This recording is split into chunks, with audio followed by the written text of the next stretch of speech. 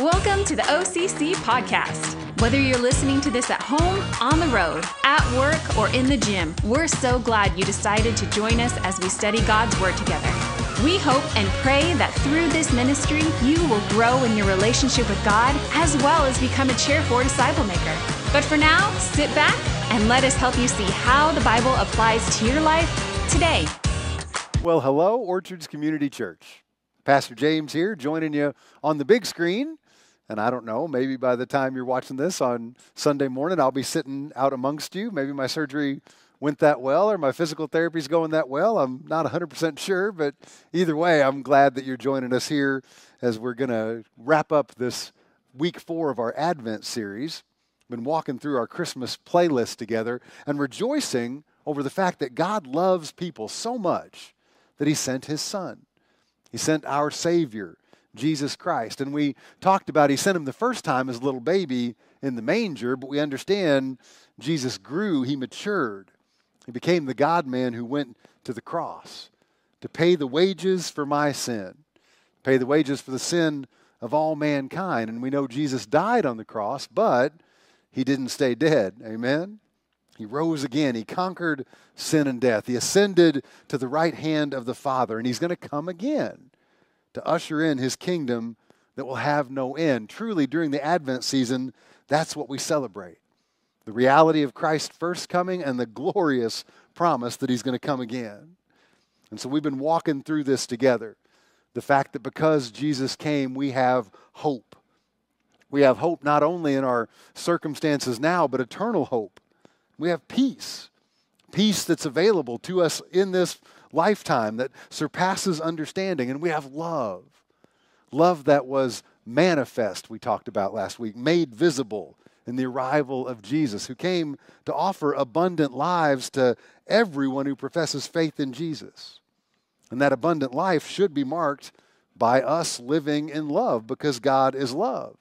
And He first loved us. And that brings us to this final week in our actual Advent study. We're going to talk about joy that is coming. And then next week, on Sunday morning, that's going to be Christmas Eve.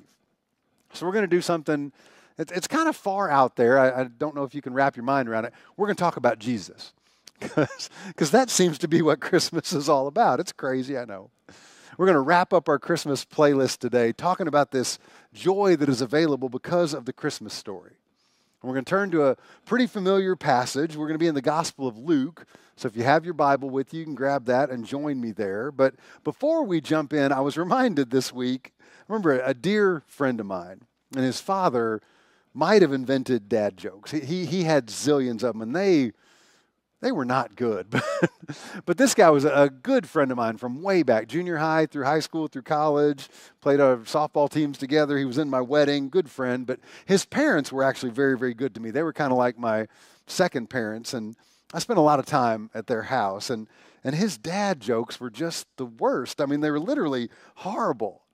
He had such classics as, hey, you want to hear a joke about pizza? It's a little cheesy. But he did have one bit that I absolutely loved. I mean, I thought this was so funny. I thought it was gold. He used it on me. I saw him use it on many people over the course of the years. But this dad would ask people, hey, have you ever seen a picture of my pride and joy? And he was married. He had a lovely wife. She was so sweet. He had 2 boys that he was really proud of. But he'd ask, do you want to see a picture of my pride and joy? And then he'd reach in his shirt pocket and he'd pull out this. And I think that's a solid dad joke, right?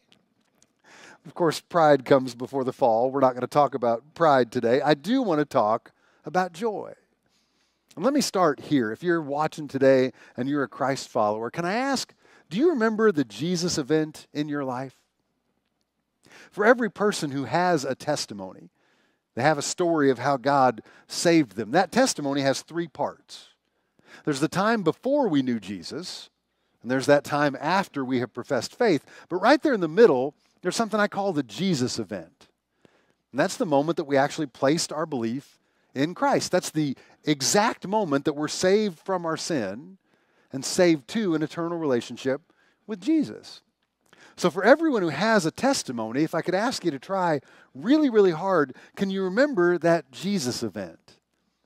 And then do this. Think about what you were feeling at that moment, okay? And I'm not trying to elevate our feelings. I don't want to make that more important than that Jesus moment. But can we remember the feeling that we felt at that time? Because almost everybody that I've talked to, when they remember this, the experience of God saving them, the feeling they have is joy. And I know that was the case for me. I don't have time to share my whole story today, but I do remember God really drew me to himself through the ministry of Young Life. And he primarily used two people, and you know one of them because I wound up marrying that girl. But the other guy is a friend of mine. His name is David Goss, still to this day, one of my dearest, dearest friends. But I remember I'd gone to a Young Life Club. Christina had invited me, and Goss was standing up there sharing part of his testimony. He was the Young Life area director. And he was talking about how important his college football coach had been in his life. And this was a guy that I got a chance to meet later on. He's a very accomplished coach. He led his team to 3 NCAA Division II championships. He's a 4-time winner of the Division II National Coach of the Year. This guy's kind of a big deal. My buddy Goss just called him Coach T. That's who he was to him. And Coach T was the real deal. He was a bold and faithful Christ follower, and he modeled that in front of his guys, his athletes. And so that really impacted my buddy David. And so Goss was sitting there talking about Coach T and the influence he was in David's life. And I'll never forget this. At one point in time, he stopped and he kind of pulled a Bible out of the back of his jeans. And he said, you know, talking about Coach T makes me think of this story out of the Bible. And he opened his Bible, and there I was at this Young Life Club, solely because I was chasing this super hot chick that had invited me to come. I wasn't there to hear about Jesus or the Bible, right? I was a guy who was there trying very hard to fill what was a deep void in my life. But I was just interested at that time with hanging out this beautiful woman that I was stalking. I mean, interested in. I was just looking for happiness, right? I was looking for meaning. I was looking for purpose. I was looking to fill what was actually a God-shaped hole in my heart with things that had absolutely no chance of filling that hole. I'd tried a bunch of stuff over the course of my life to that point in time. I'd tried bad relationships. I'd tried making money. I'd tried appearing successful. I'd tried a whole lot of alcohol. I kept looking to these things that might bring me some temporary happiness, some circumstantial happiness. And I realize now that I was actually looking for something so much bigger. I was seeking for joy. I just didn't comprehend it at the time. But I'll never forget the passage that Goss shared was this one. It's from Hebrews chapter 12.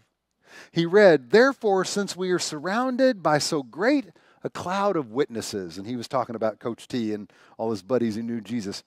He read, "Let us also lay aside every weight and sin which clings so closely, and let us run with endurance the race that is set before us, looking to Jesus, the founder and perfecter of our faith, who for the joy that was set before him," you ready for this? "Endured the cross, despising the shame, and he's seated at the right hand of the throne of God." Now, I'd gone to church quite a bit as a kid. My grandparents drugged me to church until I was 13 years old. I'd certainly heard stories about Jesus. I knew that he died on the cross. Though I got to admit, at the time, I didn't understand why. I would learn later on, reading my Bible, that the beginning here of Hebrews chapter 12 follows up Hebrews chapter 11. That's the Faith Hall of Fame. Just hear story after story of these faithful saints who modeled character and perseverance. Again, at the time, I didn't know that. All I knew going into that Young Life Club that night was I was a 26-year-old dude chasing after the hottest woman I'd ever seen in my life, like a puppy chases after a ball. And I just want you to know, through the video screen, I'm feeling some judgment from you guys, and that's not your place, okay? Be better than that. But at that moment, when my buddy Goss was talking about Coach T and this great cloud of witnesses, Christ followers he had in his life, the thing that God was really hammering me over the head with was this notion that Jesus endured the cross. Endured the cross. That's what he kept hitting me with. And the question you have then is, why? Well, the text tells us. It says it's because of the joy set before him. And I remember that moment, kind of a light bulb coming on for me. And I realized there's this huge difference between happiness, temporary happiness, and eternal joy. Joy that comes with love and hope and peace. Joy that's not based on my circumstances. Joy that's available even in the midst of trials and tribulation. And on that day, I saw the light. I recognized the path towards joy. And I realized Jesus wanted to be my guide on that path because he rested in joy, even when facing hostility, even when there were sinners who wanted to kill him. On that night, somehow God opened my eyes to the fact that real life, lasting joy, that's what I'd been seeking because God had placed eternity in my heart. And no amount of money or booze or success was capable of bringing me that kind of joy. So I set out on that path.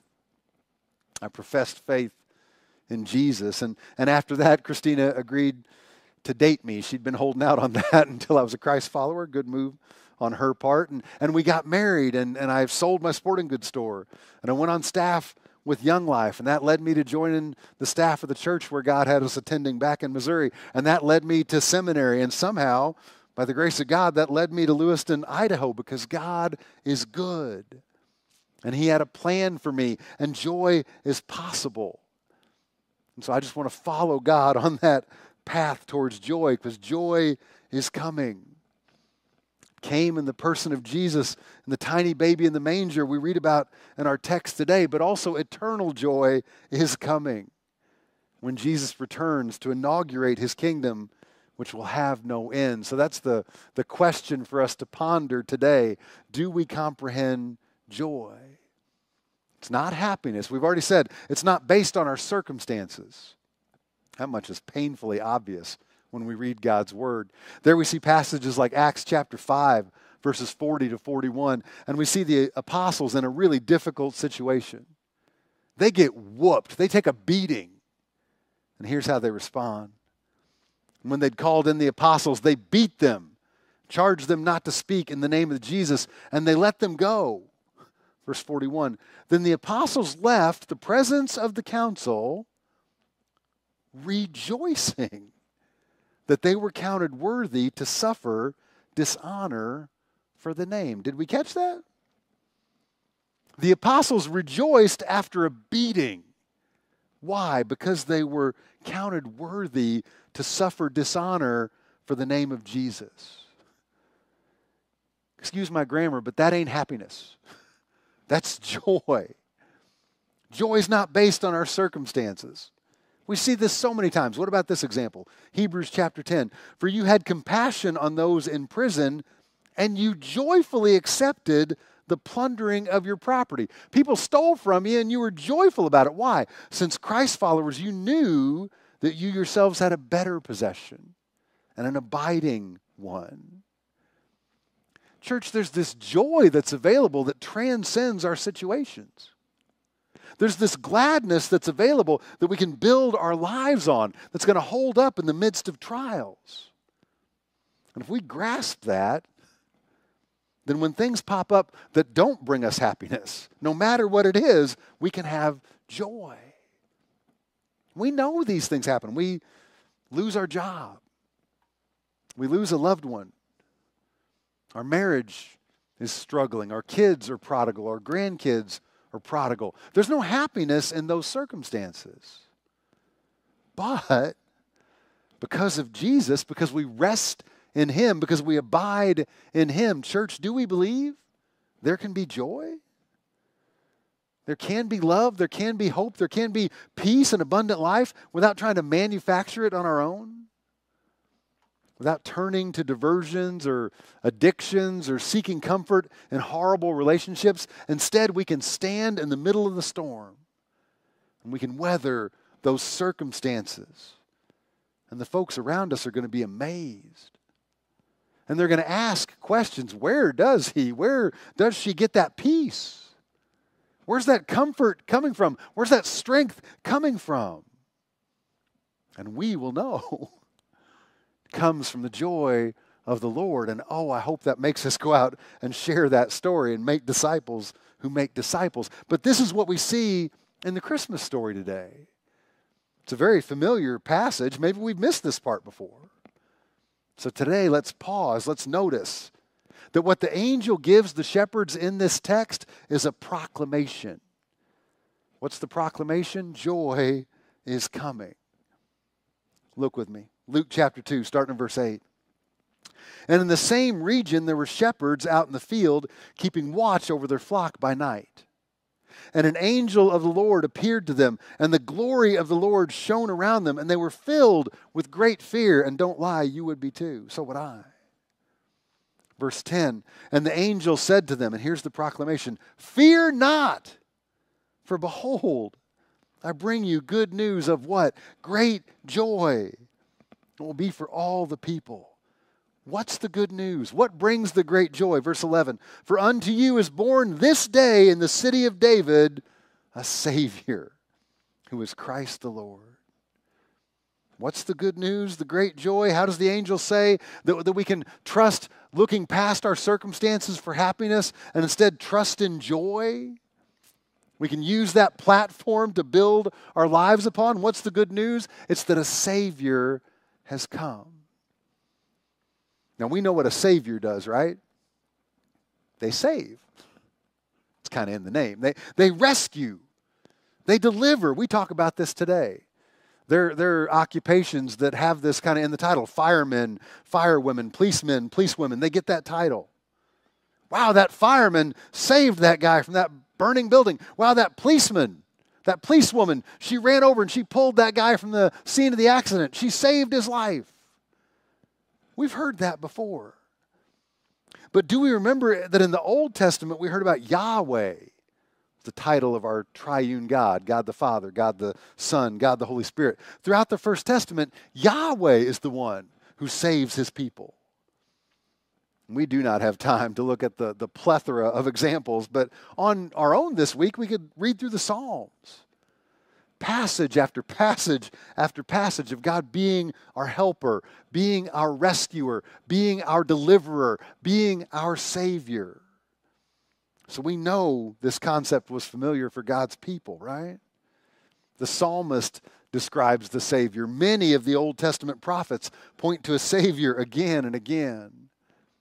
Let's share just one example because this one's really powerful. This is from the prophet Isaiah. He was inspired by the Holy Spirit to record God saying this, I am the Lord, and besides me there is no Savior. And this is really key because we need to remember, at the time Isaiah is inspired to write this, the folks in that culture were very polytheistic, which means they had a whole bunch of lowercase g gods, right? If somebody wanted to get pregnant, what did they do? They prayed to the fertility god. If they wanted to have a great harvest, they prayed to the rain god or the sun god. And so the one true God, the God of the universe, looks at all this going around and he kind of stands up and clears his throat and goes, excuse me, there's only one Savior. And this is not God being boastful. I can guarantee that. God's not a braggart, okay?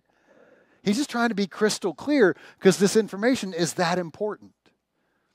I think this is basically God kind of in the same camp as the announcement that God the Son makes in the New Testament. Do you remember that? When he declares, I am the way and the truth and the life. No one comes to the Father except through me. That's not Jesus trying to brag. That's just Jesus being abundantly clear that he is the one who saves.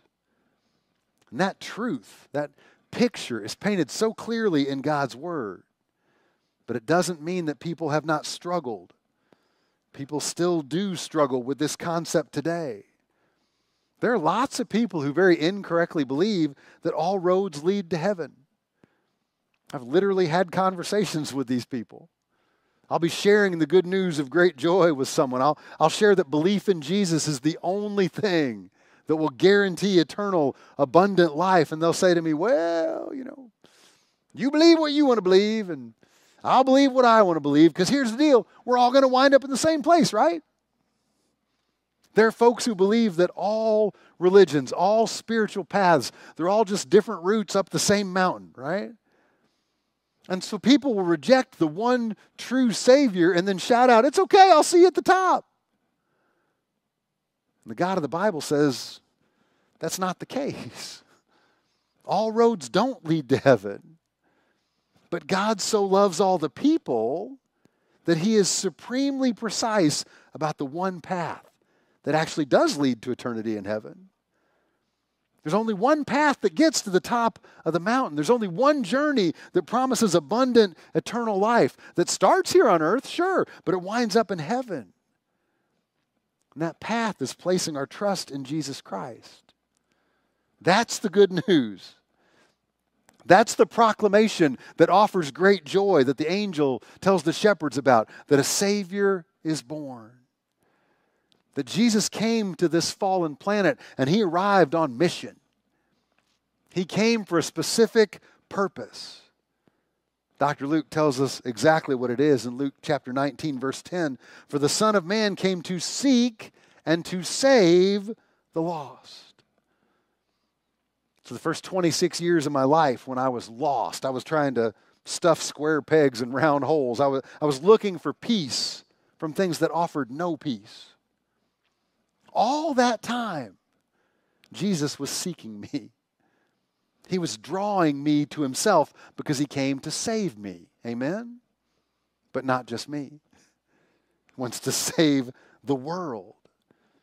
And you don't have to take my word for this. In John chapter 4 and verse 42, in context, it's beautiful. Jesus has this phenomenal encounter with a Samaritan woman.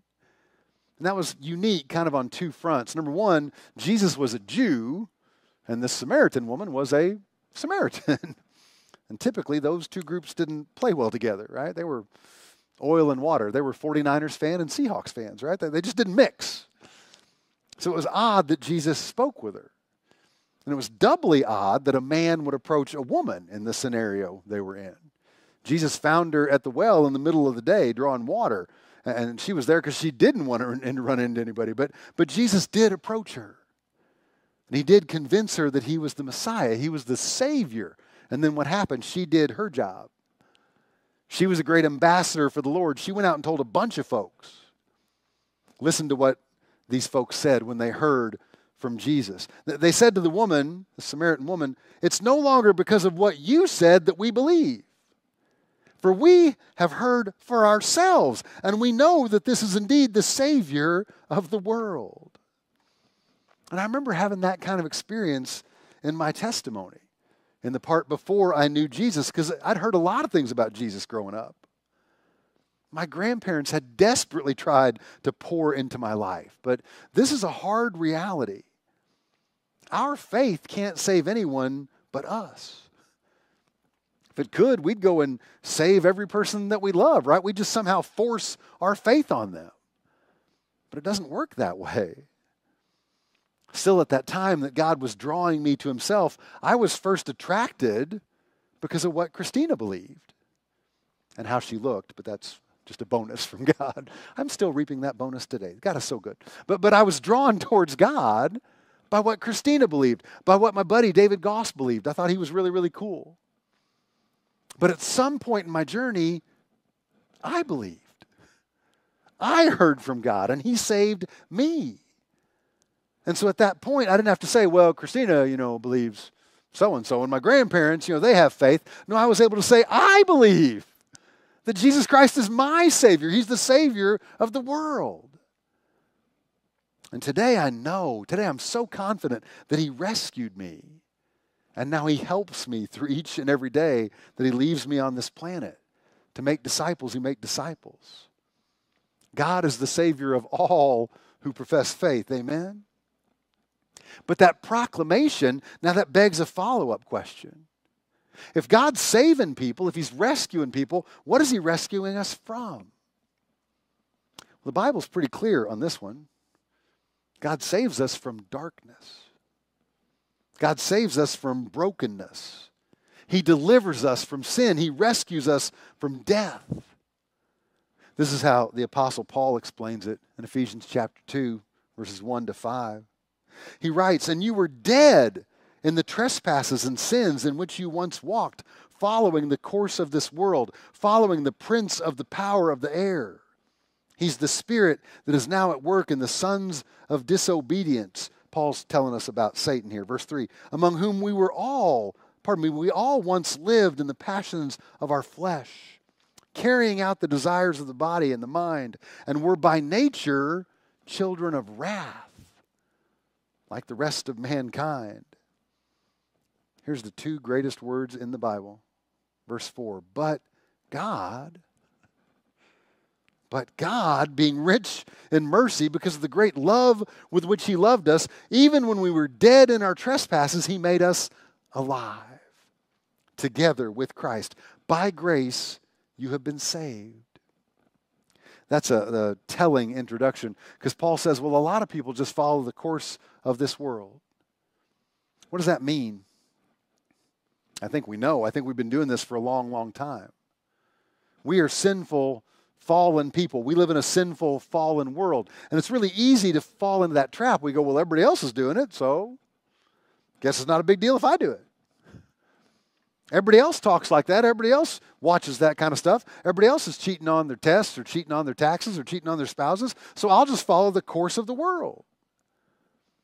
This isn't a new problem we're facing today. Paul wrote this centuries ago. I continue to hear people say, well, our problems now here in the 21st century, they're worse than they've ever been. I don't believe that's true. I just think we have the internet now. There's more opportunities and we just hear about it quicker. That's the whole deal, right? We immediately hear about somebody else's sinfulness. But this following the course problem, that's where we struggle. Because that hits us where it hurts, because we just want what we want. Sometimes we're not even trying to hide it. This goes on both sides, I believe. I've heard lots of chatter over the last couple years about people who say they're Christ followers. They say they love Jesus, and they say Christ followers should just impose our beliefs on America. We should impose our beliefs on the world because that would be better for everybody if they all followed Jesus. And I agree with that last part. Everybody following Jesus would be better, but as we said earlier, we can't save people. So we shouldn't try to impose beliefs on people. We shouldn't try to legislate morality. Here's what we can do, church. Here's what we're supposed to do. Point people to Jesus. Preach the gospel. Be evangelists in season and out of season. Point to Jesus because he can save people. God does have the answers to our problems today. Jesus has come so that people can have hope. But we far, far too often, we try to lean in on our own understanding because we're driven to do what we want to do. That leads to a ton of sinful behavior. Again, we see it all over. Folks who practice alternative lifestyles. But it also leads to poor choices from well-meaning Christ followers. We're just as selfish. We're just selfish in the other direction, right? Talked last week about people who are near and people who are far away. Both of those groups of people are saying, well, we don't want anything to do with those star-bellied sneetches, right? Let's just ban them from the beaches. There's a good Dr. Seuss reference for you. And we say things like, well, let's make it illegal for someone to act in a way that we don't like. And we seem to forget God loves those people who act like we don't like. God loves them just as much as he loves us because he is love. I mean, seriously, do we think there's certain groups of people God can't save? Have we read the Bible? It's not a contest, but God's word is filled with stories of people who have outsinned you and me. Rahab was a prostitute. Moses killed a guy with his bare hands. David was committing adultery, so he sentenced the husband of this lady he was committing adultery with to death. Paul either killed a bunch of Christians or he supervised the killing of a bunch of Christians. I don't know, but it doesn't matter. God saved all those people. It's incredible. Church, are we saying there are people who can out-sin God's grace? There are people in this room right now. Don't look around. Don't look around. This is the beauty of being up on the screen. I feel a little removed right now. There are folks in this room right now who have outsinned you and me. But it's not about that at all. It's about the God who can save us. Amen? He's the one who delivers. He's the one who rescues. And so at Christmas time, we can celebrate His grace because He's the one who brings that kind of joy. Church family, Jesus is for you and me the advent of eternal joy. It's what we see in Colossians chapter 1, verses 13 and 14. I love this. He has delivered us from the domain of darkness and transferred us to the kingdom of His beloved Son, in whom we have redemption. We have the forgiveness of sins. Church, that's joy. Being transferred from dark to light, to redemption, to forgiveness. And deep, deep down, because we have eternity wired in our heart, people want that joy. We want that void in our hearts to be filled. But what happens because we're so selfish? We pursue different things. We pursue happiness and things of the world. We try so hard to lean in on our own understanding. We're actually fearfully and wonderfully made to seek after God, and we lose sight of that calling. So what do? We pursue fun. We pursue good times. We crave temporary happiness that comes from some outside source. And those things wind up betraying us because we're turning to things that cannot fill the God-shaped hole. We're turning to things that cannot save us. We turn to idols. We turn to trusting ourselves, trusting this fallen world. But those are places where happiness goes to die. Those aren't the places where God's joy abounds. But it's so, so easy to get bogged down in those areas. We watch one video we shouldn't watch. We cross the line flirting that one time. We start to realize what a slippery slope we're on. I self-medicated that one time, and now I want to do it again, but now I crave more. And what happens? We get bogged down in those things instead of being lifted up by joy. Because our sinfulness, our selfishness, will always take us on a journey inward. And that's what causes us to define who we think we are. We just claim whatever identity we think will make us happy. So we misgender ourselves. Or we claim things outside of God's call for us. We go, well, I'm an athlete. Right? That's what I'm going to be. I'm a good student. I'm goth. I'm more politically minded than anyone I know. And what are we doing? We're looking for happiness inside ourselves. We want to be able to define ourselves, but then what do? We immediately run out to others and we're seeking validation and approval. We yearn for someone to come along and confirm that identity we've adopted. Why, yes, you are a good student. Why, yes, you are a tremendous athlete. Why, yes, you are the brightest political mind I've ever encountered. And what we're trying to do is find someone who will validate that identity that we've adopted.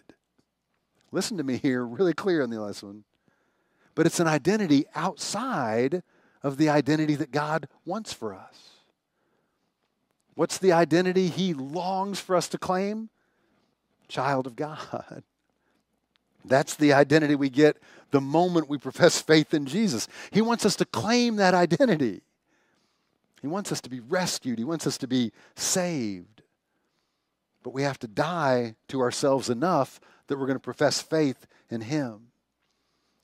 And we know dying to ourselves, dying to our earthly desires, that's hard to do, amen? So a lot of folks don't do it. We choose to live in whatever sin we find desirable, and then we try and find folks who agree with us so we can be happy. And if the world doesn't affirm our identity as athlete or golf or whatever, if the people don't celebrate my sinfulness, if I can't find a religion that tells me I'm okay just the way I am, what do? I just double down on pouring into myself because I certainly don't want to submit to anyone else. This is one of the most important theological concepts that anyone, anywhere can wrestle with. God does love us in the midst of our sin. When God called me to Himself at 26 years old, I was a lying, drunk slob. I was as hot a mess as you can imagine. And God loved me right there. But He loved me perfectly. He loved me so much that He was unwilling to leave me right there in my sin. Because He wants so much more for us. He wants the very best for us. He wants abundant life. The philosophy that Satan champions in this fallen world is, well, you do you, right? If you think something is right for you, then it certainly is. And I want to tell you now, and I have lots of experience on this, there's no joy in that position. I used to struggle in that area when I would share my testimony. Right after I became a Christ follower, I was volunteering in Young Life, and I got to share my testimony a lot. And I didn't realize this till later on. I was really focusing on that first part of my testimony. I'd take 15 minutes sharing my testimony, and 13 minutes would be about how horrible I was, how far away from the Lord I was, all the lying and cheating and stealing I did, and how drunk I used to get, and the bad relationships I was in. And one time something happened, and I got really convicted to focus less on that first part of my testimony. I needed to spend a lot more time on the Jesus event and the last part of my testimony. And not because I was trying to hide anything. Amazingly enough, I should have been embarrassed over all the sinful things that I'd done. I wasn't, right? But the reason I quit focusing on how far away from the Lord I'd been, because one time after I shared my testimony, I heard some high school kids talking, and they were saying things like, well, I want my life to kind of look like James's did. I want to go out and live my life, and I want to have a lot of fun, and then later on, I'll walk with Jesus. Now listen, that's foolishness for two reasons. Number one, we're not promised tomorrow in this life. Scripture says our days are just a vapor. They're just a mist. There's not a one of us here who's guaranteed tomorrow. Life is a gift. That's why Scripture says today is the day of salvation. Amen? God is the one who saves. That's number one. But number two is where I had to go and confront these high school kids and say, you think I was having fun? You think that's super happy time when you can't remember where you parked your car? When you can't remember even how you got to the place you are in the first place? It's only by the grace of God I didn't kill somebody or kill myself driving, and I drove like that a lot. We think that's fun? Church, hear me on this. If we're looking for fun, if we're looking for happiness and we look into our relationships or our actions or our activities or our hobbies or our money, we're looking in the wrong place. But in our fallenness, we still do it. We give in to things we think will make us happy. We drink that thing or we smoke that thing that we shouldn't. We watch that thing online that we shouldn't. We send a mean text or a tough meme to somebody because we know it's going to trigger them, it's going to make them upset. And then later we know we're going to feel guilty about it. But right now it seems kind of funny. Makes us happy, so we do things like that. But here's the bottom line. We're not supposed to try and seek happiness from within, because God has wired us to find real joy. He's wired us with eternity in our hearts, and we're going to find joy in our Savior alone. Amen? Let me try to wrap this up. I'm going to return to our passage in Luke, because that's where we see the angel saying that Jesus is showing up as good news of great joy. Do you remember for who? He said for all the people. Do we really believe that? Jesus coming as the little baby is good news for all the people? Doesn't that make us ask, well, then why aren't all the people joyful? Why doesn't everybody get in on this, on the angel's proclamation? It's because this is the judgment. The light has come into the world. That's the first advent. And people loved the darkness rather than the light. Why? Because their works were evil. And this is, in my opinion, just the greatest example of chasing our tail in the history of ever. Because God loves us and He wants so much to save us. He wants to deliver us from sin. He wants us to have this an eternal relationship with Him. He wants that so much He sent His Son, and He's wired that into our hearts. But our fallenness makes us love the darkness. Our sinful desire drives us to go out and search for short-term happiness instead of lasting joy. And what happens for each and every person almost, we hit rock bottom. We hit the bottom, and that's when we realize how much we need the light. And that is the thing God's been offering from the very beginning. But we dance this dance. The offer is on the table for all people. It's light. It's salvation by God's grace through professing faith in Jesus. It's joy and hope and love and peace. It's salvation and sanctification. And so many people say, no. No, not right now. It can't be that easy, right? So here's what I'll do. I'll try to rest in this sexual identity I choose to associate with. I'll try to rest in this gender identity. I'll try to rest in finding happiness in my political affiliation, or finding peace because of my success in finance or business, or I'll try to find purpose in my relationships because my spouse is so hot or so successful, or my kid's a great athlete, or my grandkid's going to be the next Albert Einstein. And we settle for something that, at best, is only going to offer short-term happiness without the capacity to produce lasting joy. And so what are we really saying? Hey, God, thanks for that light, but it turns out I prefer darkness. We make that choice. And then this is the part that is so wild. We make that choice to live in the darkness rather than the light. And then we get angry that God has the nerve to judge us for choosing the darkness, when He has been offering the light from the very beginning.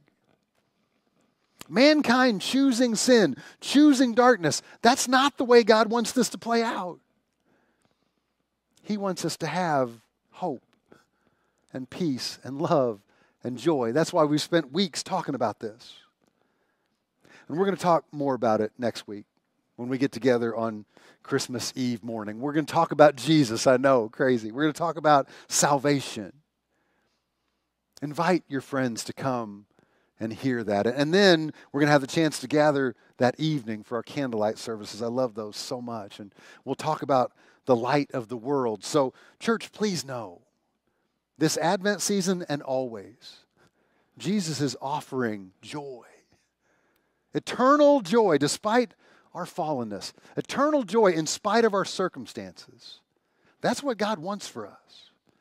It's why He's wired eternity into our hearts. Is why He sent His Son as our Savior. And we can know this because the angel showed up to proclaim that good news to the shepherds, that love is coming and hope is coming and peace is coming and joy is coming because of Jesus Christ. God bless you guys. I really look forward to seeing you in person next week. I hope that you know I love you guys. I want to thank you so much for all your prayers throughout the week. I hope to see you soon. Let's pray. Father God, I'm so thankful for the things that we got to study this Advent season, but much more so, God, for you, the God of the universe, sending yourself sacrificially for your Son to go to the cross, to die in my place, sinful man's place, to reconcile people back to you. And that offer of eternal life is available to anyone, anywhere who professes faith in you. Father God, next week we'll talk a lot about salvation, but God, today there may be someone who understands that you have been seeking them. You're drawing them to yourself, and your greatest desire is that they would abandon the darkness and they would turn to the light. They'd profess faith in you, and they would claim forever the identity that you desire for us, child of God. Lord, we love you. We praise you. We ask all that in Jesus' name. Amen. Thanks so much for listening. If you would like to give to our ministry, please check out our website at lewistonocc.org. And don't forget to like, follow, and subscribe to this podcast, as well as our YouTube channel. You can also follow us on Facebook and Instagram, so you're always up to date with what's going on here at Orchards Community Church. Take care, and God bless.